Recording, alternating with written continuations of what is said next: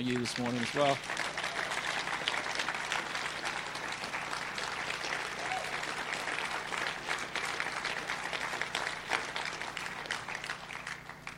You know, we were praying this morning, and I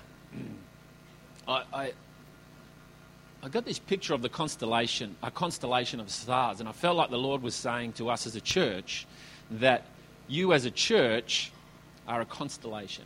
You're a constellation of stars. And what makes a constellation great, what makes it different, is that every constellation is different. And every constellation has bright stars. It has stars that don't seem as bright, or are they just further away? We don't know. You know, there's many different constellations. And he says, what makes you beautiful is that when you're together worshipping me, you are the picture of a constellation of heaven. And he says that some of you, you know, some stars seem brighter and some stars seem dim. And the goal for each of us is not to be the bright star. The goal for us is to be in the constellation and do what God has called us to do. And if we're all bright stars, then no one would be a bright star. So the reality is sometimes, you know, I think about this church, and, you know, you might think the bright stars are the people who hold the microphones, but, I lean on this amazing group of people called our eldership who love and pray and support and challenge and keep us accountable to the journey we're on. And, you know, these guys, to me, are the bright stars. Who decides what's bright? You know what I mean? I know if I'm thinking with the eyes of the Lord, and He looks at us, He sees different bright stars than we see. I know there's a group of ladies who get together and have a prophetic prayer meeting for this church every Thursday. And the words and the encouragement and the hope that comes out of that is a blessing to us beyond measure. We have a prayer meeting each Sunday at 9 a.m. for half an hour. So if you want to come and pray for this service, come along and encourage and support and set a platform for God to do business with His people on Sunday. But he says you're a constellation, and you simply being present, participating in His house, is a key part of what makes you beautiful. You think of the Southern Cross, and there's those 5 key stars in the Southern Cross. There's the 4 bright ones, then there's that little one just off to the side. It wouldn't look right without that little star, would it? All those guys with the Southern Cross tattooed on their body, they wouldn't look right with the little star missing, would they? They'd just go, why they got 4 random stars on them? Because every star, every aspect of the constellation is what makes it beautiful. Is what makes it, you know, we name the constellations, don't we? It might be the Saucepan or the Southern Cross or whatever they all are. And he says sometimes, you know, you don't see your relevance. But let me tell you, from, you know, a million light years away, your beauty is relevant to me. So I believe the Lord wants to know that you are valuable, that He sees beauty in you, and that your presence and your contribution and your presence does not go unnoticed. What happens, though, is we don't always see things glorified individually. We see constellations glorified. And in their glory, we give Him glory. So be encouraged that God sees you, and He loves you, and He's saying to you, well done, good and faithful servant. You know, we've got a council election coming up in a couple of weeks' time.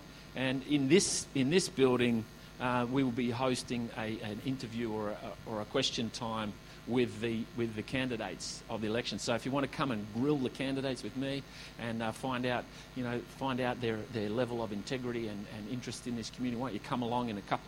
We'll let you know the date. I think it's Wednesday the 2nd of March, right here in this auditorium, and it's going to be overseen by the Chamber of Commerce and the Ratepayers Association, where we can just 1, encourage these guys, 2, challenge these guys, and 3, ask any questions of these guys. Because we all love to give them a hard time once they're in, but now's our opportunity to find out who they are before we participate in the great liberty of a democracy, which is to vote. So I encourage you to be present at something like that. Everyone had a good weekend?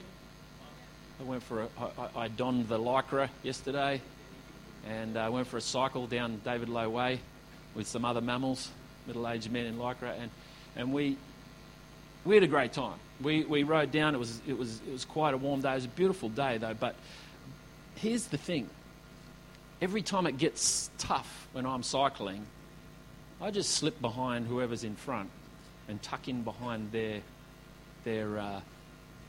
windbreak and just pray they don't break wind while I'm behind them. Make sure you say those words in the right order. They're a windbreak. And it's an amazing thing. You actually gain, the statistic is you gain 30% of energy when you're sitting behind someone on a bike. An amazing thing. And we'll get back to that later, but I just thought it's just interesting for you to know that, that being in the slipstream is a great place to be. Why don't you turn your Bibles to 2 Peter chapter 1. Part of our vision this year, our vision of following Christ to freedom, comes out of this scripture. And we're going to refer to this scripture many times this year. So I want to encourage you to read it with me now. Follow along with me now. But I encourage you to read this. Read it every day if you can, and just contemplate what's being said. Ask God to give you revelation. Ask God to stir your heart's desire to be in relationship with Him. Okay, it starts like this. It says, "To those who have obtained like precious faith with us by the righteousness of our God, grace and peace be multiplied to you in the knowledge of God and of Jesus our Lord." Verse 3, "As His divine power has given to us all things that pertain to life and godliness through the knowledge of Him who called us by glory and virtue, by which have been given to us exceedingly great and precious promises, that through these you may be partakers of the divine nature, having escaped the corruption that is in the world through lust. But also," verse 5, "but also for this very reason, giving all diligence, add to your faith virtue. To virtue knowledge. To knowledge self-control. To self-control perseverance. To perseverance godliness. To godliness brotherly kindness. And to brotherly kindness love." Verse 8, "For if these things are yours and abound, you will be neither barren nor unfruitful in the knowledge of our Lord Jesus Christ.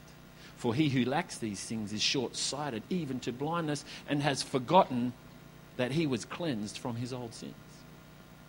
Therefore, brethren, be even more diligent to make your call and election sure, for if you do these things, you will never stumble. For so an entrance will be supplied to you abundantly into the everlasting kingdom of our Lord and our Saviour, Jesus Christ." Solid stuff. Everyone say solid. So good. So this message this morning is for those who love God and who hold their faith in high esteem. You hold your faith in high esteem. It's also for those people who are getting to know God, who want to know more about God. It's for those who want to keep a close watch on their personal lives. We're having our AGM next week, and each year we have an AGM, because we want to be transparent so that you can closely watch how this church is being run, how the resources are being used, how the people are being challenged and sent. We want to be transparent because we constantly take a close watch on the core of how this church runs. And I want to challenge you this morning. Are you someone who wants to have a close watch and follow closely to your own personal life? I love what what Peter says. He says, "Grace and peace to you." Grace and peace to all of you this morning. Grace and peace as you deepen in your experience with God. As we deepen in our experience with God, sometimes why do you need grace and peace as you gain knowledge, as you're deep in your experience with God? Why? Because He tends to challenge every aspect of your life. He challenges us, so we need His grace and truth to keep us centered.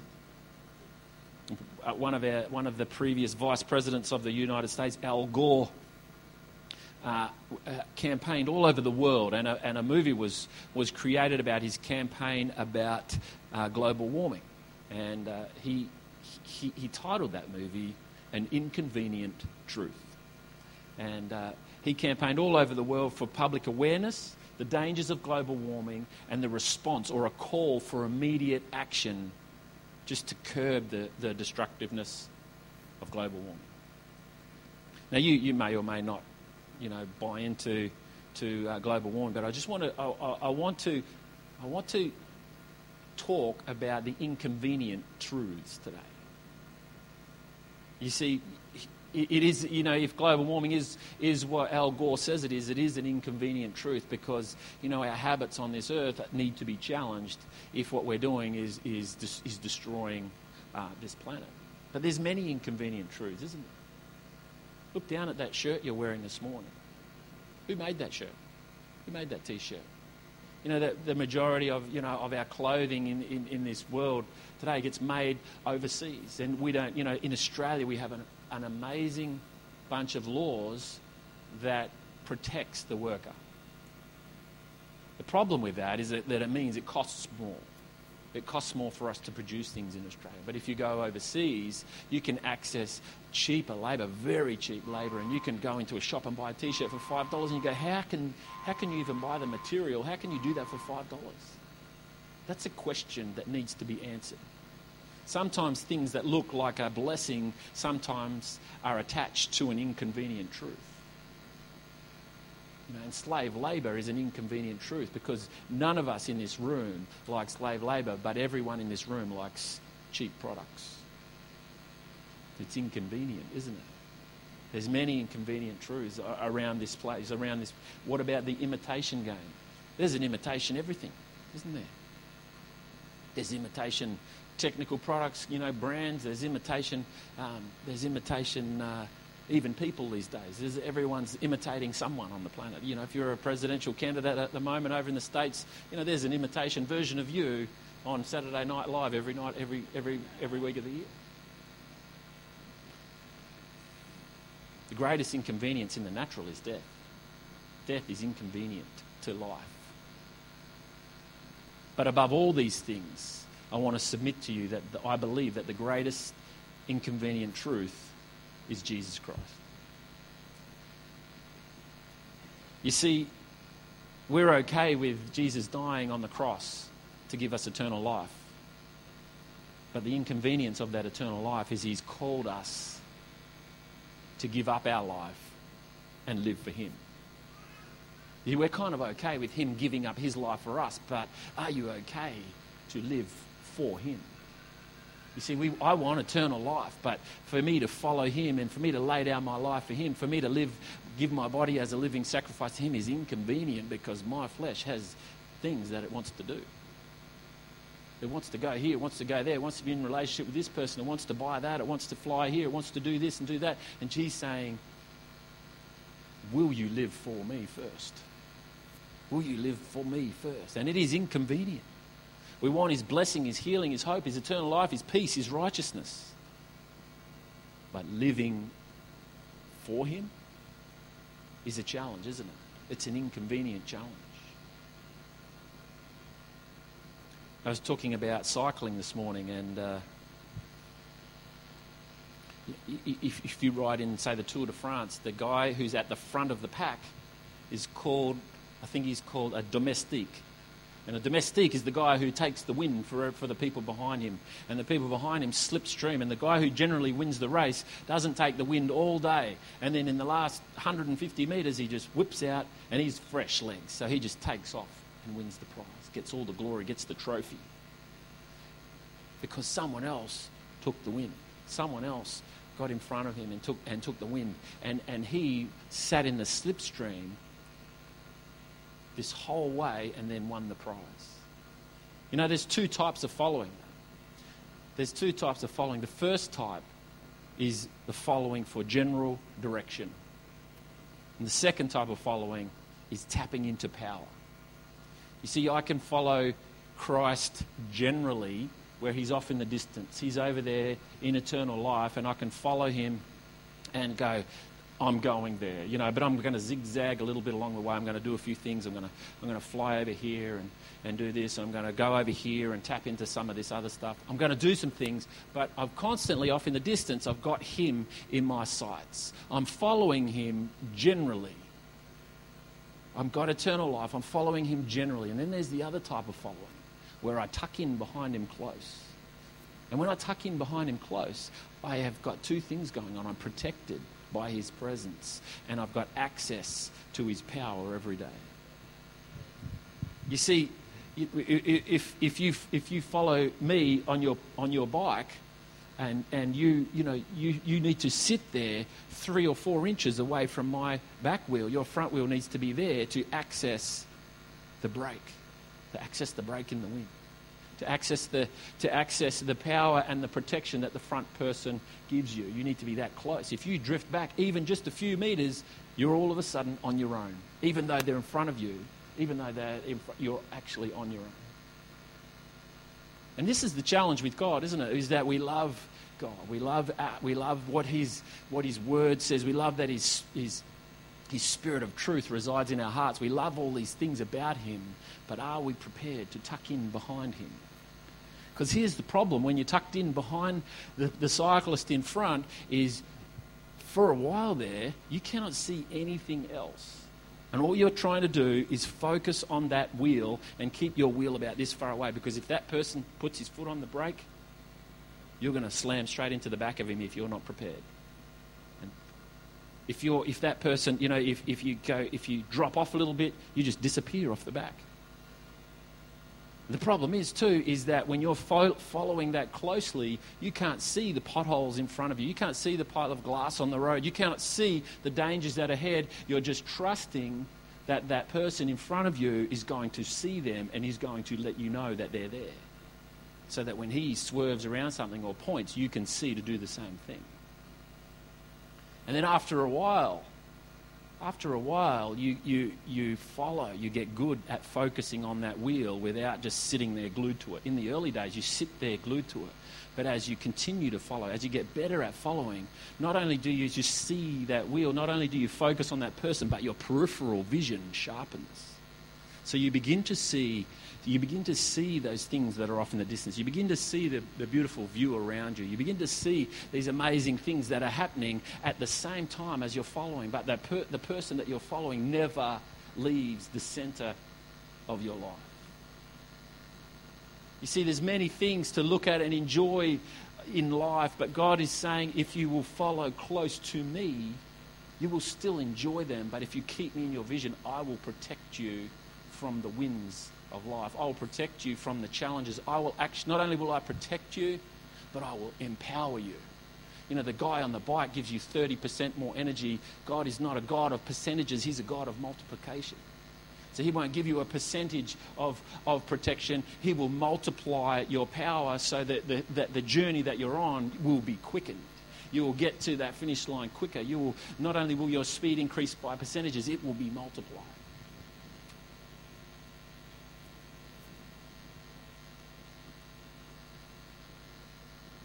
Proverbs 3, verse 5 and 6 says, we know this famous verse says, trust in the Lord with all your heart and lean not on your own understanding.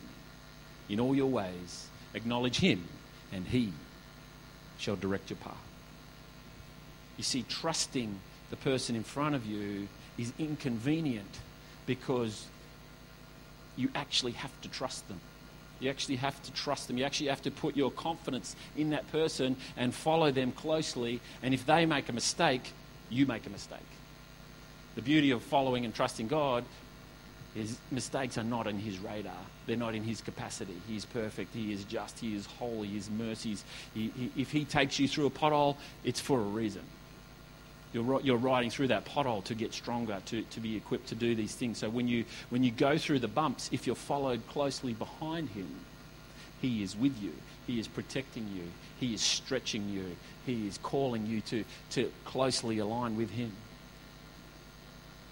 You see, I think as a church we've tried to make Jesus convenient. We've tried to fit Jesus into our world instead of try to submit ourselves into his leading. I ask myself regularly because, in the natural we have these visions and dreams to do these great things. Yet, are we inviting Jesus into our worlds or are we submitting ourselves into his world? This is the thing.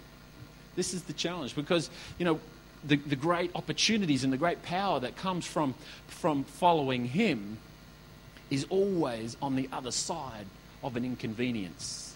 For him to have power in your life, you've actually got to give up being the power of your own life.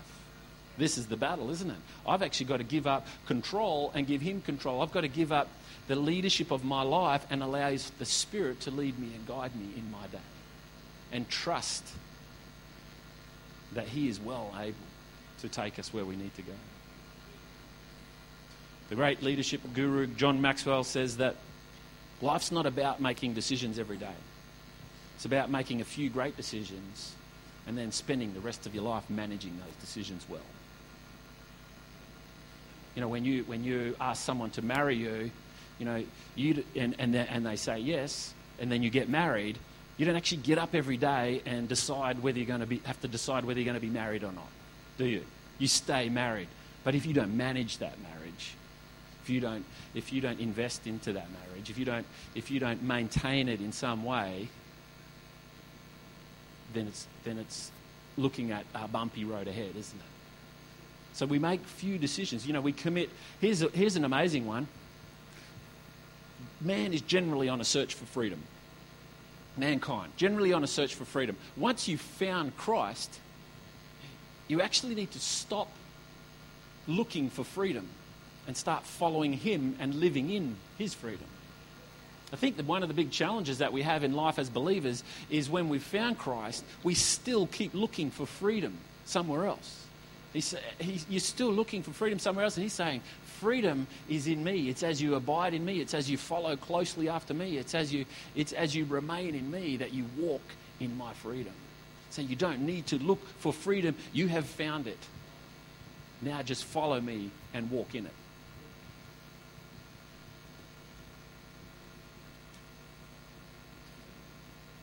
I'm in a detox at the moment. I've got a sister-in-law who's a naturopath living at our house and who's controlled the food and the fridge. And we're in a detox. And it's a delightful process being in a detox. And I don't actually mind it other than the coffee, because I didn't actually give up that one. But everything else other than the coffee I've given up, all right? And I think you'll be appreciating that I did not give up coffee. It'll be a different service. Here's the thing. They say the average lifespan of an Australian these days is 82 for men, 83 for women. So one bonus year for the ladies for putting up with us, and which is around 30,000 days. You've got about 30,000 days to live out. Now, for me, I've already taken up about 15,000 of them.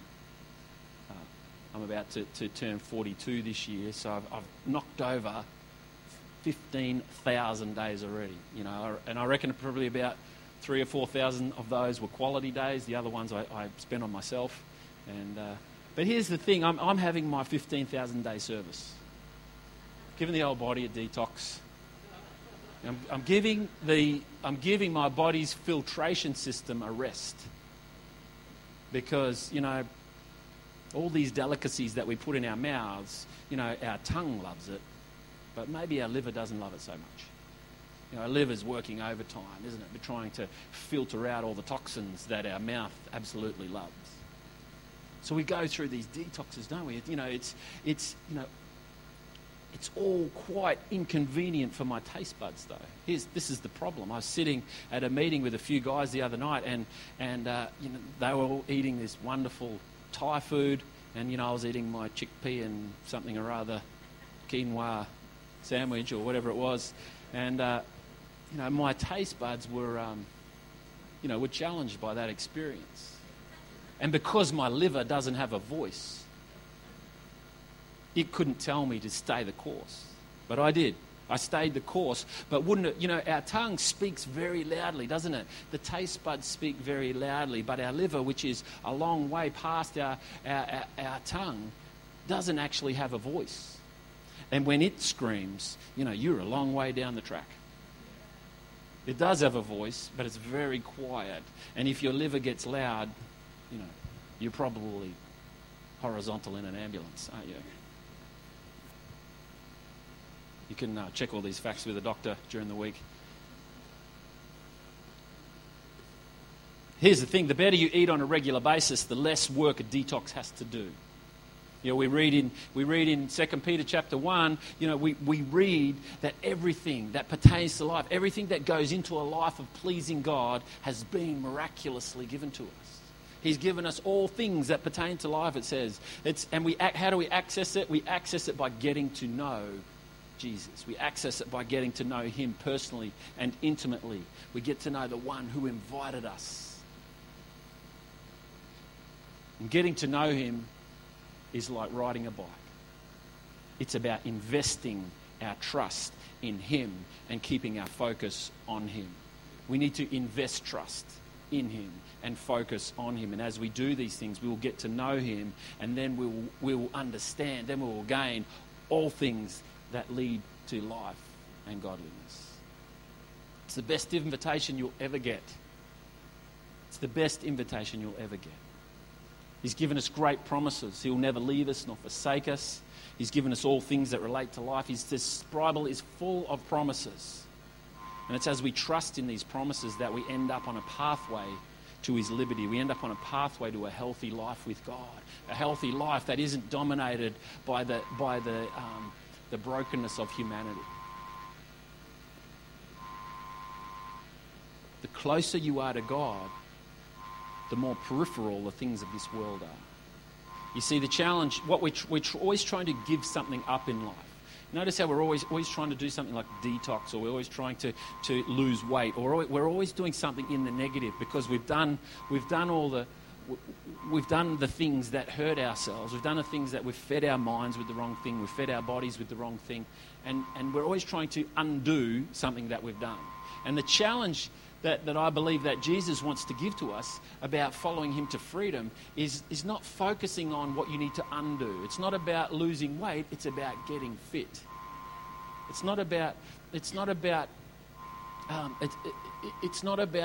getting memories of previous bad mistakes out of your mind. It's about creating new memories with him as you walk closely to him. And the closer you are to him, the more on the peripheral of your vision are the challenges of life and other things that you're trying to walk through. So if you're trying to walk through an addiction, if you're trying to walk through something that you just can't let go of, the key is not to try harder, to grit your teeth harder, to stop doing something. The key is to get up every day and say, Lord, I'm following hard after you today, close after you today. My goal is to focus on your back wheel and sit in your slipstream and access your power and your authority and your grace and your truth and your mercy, because in those things, my ability to get free is multiplied. The Lord wants to multiply you in your strength so that you know. You know, one of the things that we forget, 2 Peter 1 says, is we forget that we're forgiven. We forget that we're forgiven when we stop following him close. We know we're saved. We're, you know, at the end of this 82 or 83 years, if you're a lady, you know, I'm off into eternal life. But the reality is, right now in this present, I've forgotten that I'm free. I've forgotten that I'm free. He wants you to constantly be reminded that you're free. How do we do that? We do that by continually realigning our focus with him. If you're walking through a challenge, don't focus on the challenge. As soon as Peter, when he was walking on the water, focused on the water and not on Jesus, what happened? Straight down. Like we said in our video, we cannot solve gravity. We cannot solve some of the challenges that are in our lives, but we can do this one thing. We can focus on him. We can focus on him. Psalm 50:23 says this, whoever offers praise glorifies me. And those that order their conversation aright will I show the salvation of God. Those that order their conversation aright. You know, the Jews didn't really have any separation between their conversation and their conduct. So that Hebrew word, I think it's derek, something like that. The Hebrew word derek, it can be translated into conversation or conduct. Depending on which version you pick up, it'll probably have one of those two words, because they're the same thing. We all, you know, part of our vision this year is to learn the language of heaven, because the language of heaven and the conduct of heaven are one.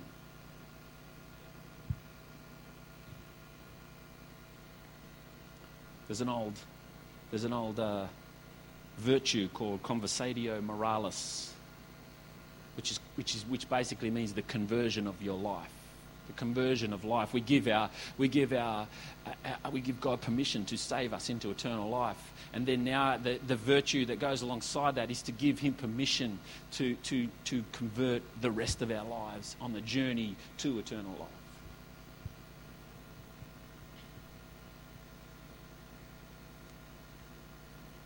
All right.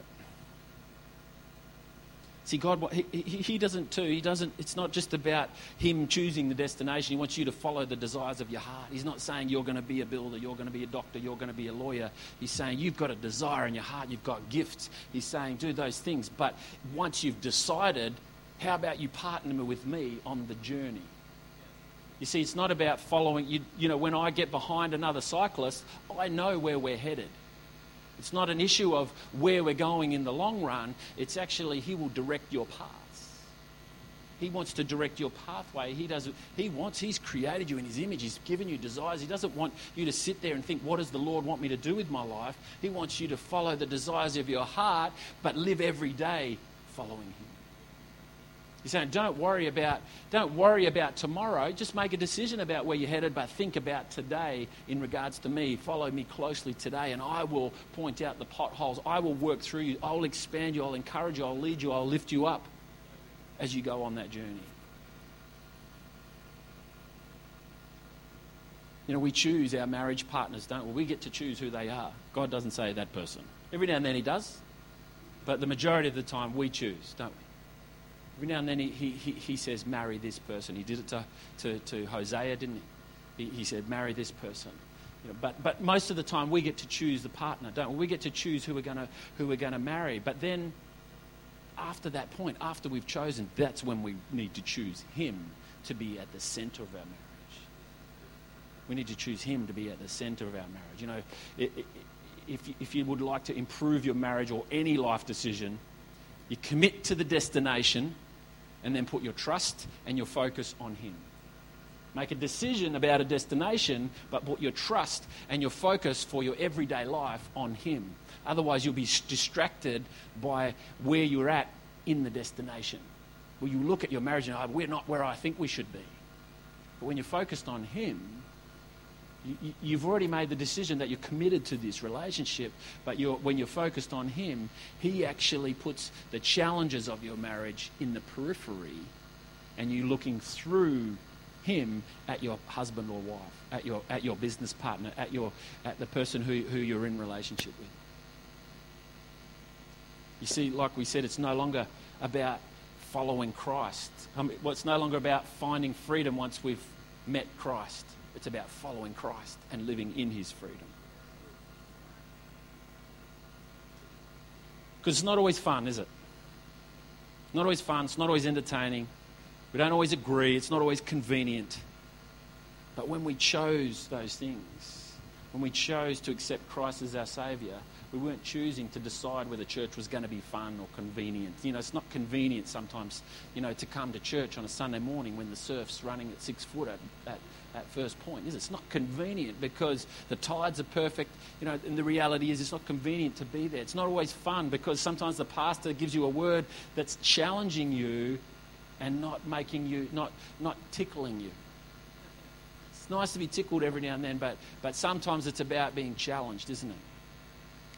The reality of life is this. Why doesn't the band jump up? Opportunity is always on the other side of inconvenience. It's always on the other side of inconvenience.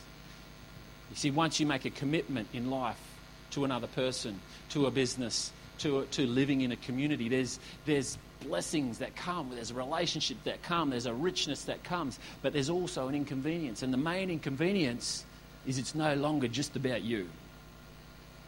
It's no longer just about you. It's about someone else. It's about another group of people. When we come to church, it's not just about us. We're a constellation of people. We're a constellation of stars that together shine perfectly the glory of the Lord on our community as we unite, as we commit to being stable, as we commit to listening to each other speak into our lives and speaking into each other's lives. That's the growth. That's what makes us beautiful. Everything about Jesus disrupts life as we know it. It's a good gospel message, isn't it? Everything in Jesus' life disrupts life as we know it for good. Disrupts life for good. See, we've got to remember in Romans 8:28, he says, all things work together for good for those who love him and are called according to his purpose. You see, as we connect with him, our life might feel like it's disrupted, but we know that there is a greater good coming. We know that his promise is yes and amen. We know that he is faithful. We know that he sees all. He's in all. He's through all, and he's of all.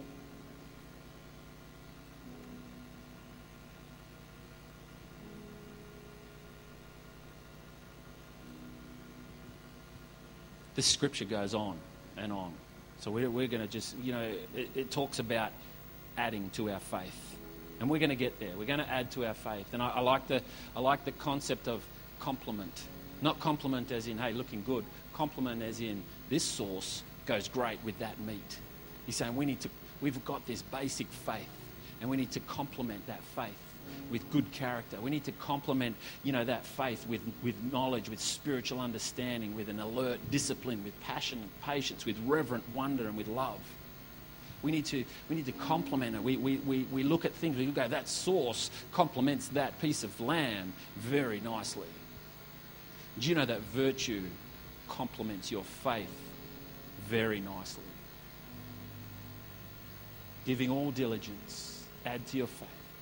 Complement your faith with virtue, with knowledge, with self-control, with godliness, with perseverance, with kindness, with brotherly kindness, and with love. Each of these things fits perfectly on the previous one and serves them all together and creates a person full of wisdom, full of focus. These are the ways that we focus on him. Why don't you stand with me this morning? So the question is, do you want to access his power? Yes. Do you want to walk in his authority? Do you want to get in the business of multiplication more so than just sheer effort? You see, the Bible, without following closely to God, can become about effort. If you try and be in your own strength everything that this Bible says, you will be crushed. There's a term in cycling, it's called bonking. You get to this point and your body shuts down. It shuts down. I don't know why they call it that, but sorry, that's what they call it. You see, when we just live out the front and do it in our own strength, we get smashed by things. We get smashed, but he says, if you will choose to follow closely after me, if you will complement your basic faith with my attributes, with the attributes that I talk about, you will end up being a close follower. You will tap into my power. You will walk in my authority, and your speed will be multiplied. And then when it comes time to go from glory to glory, you will win the race.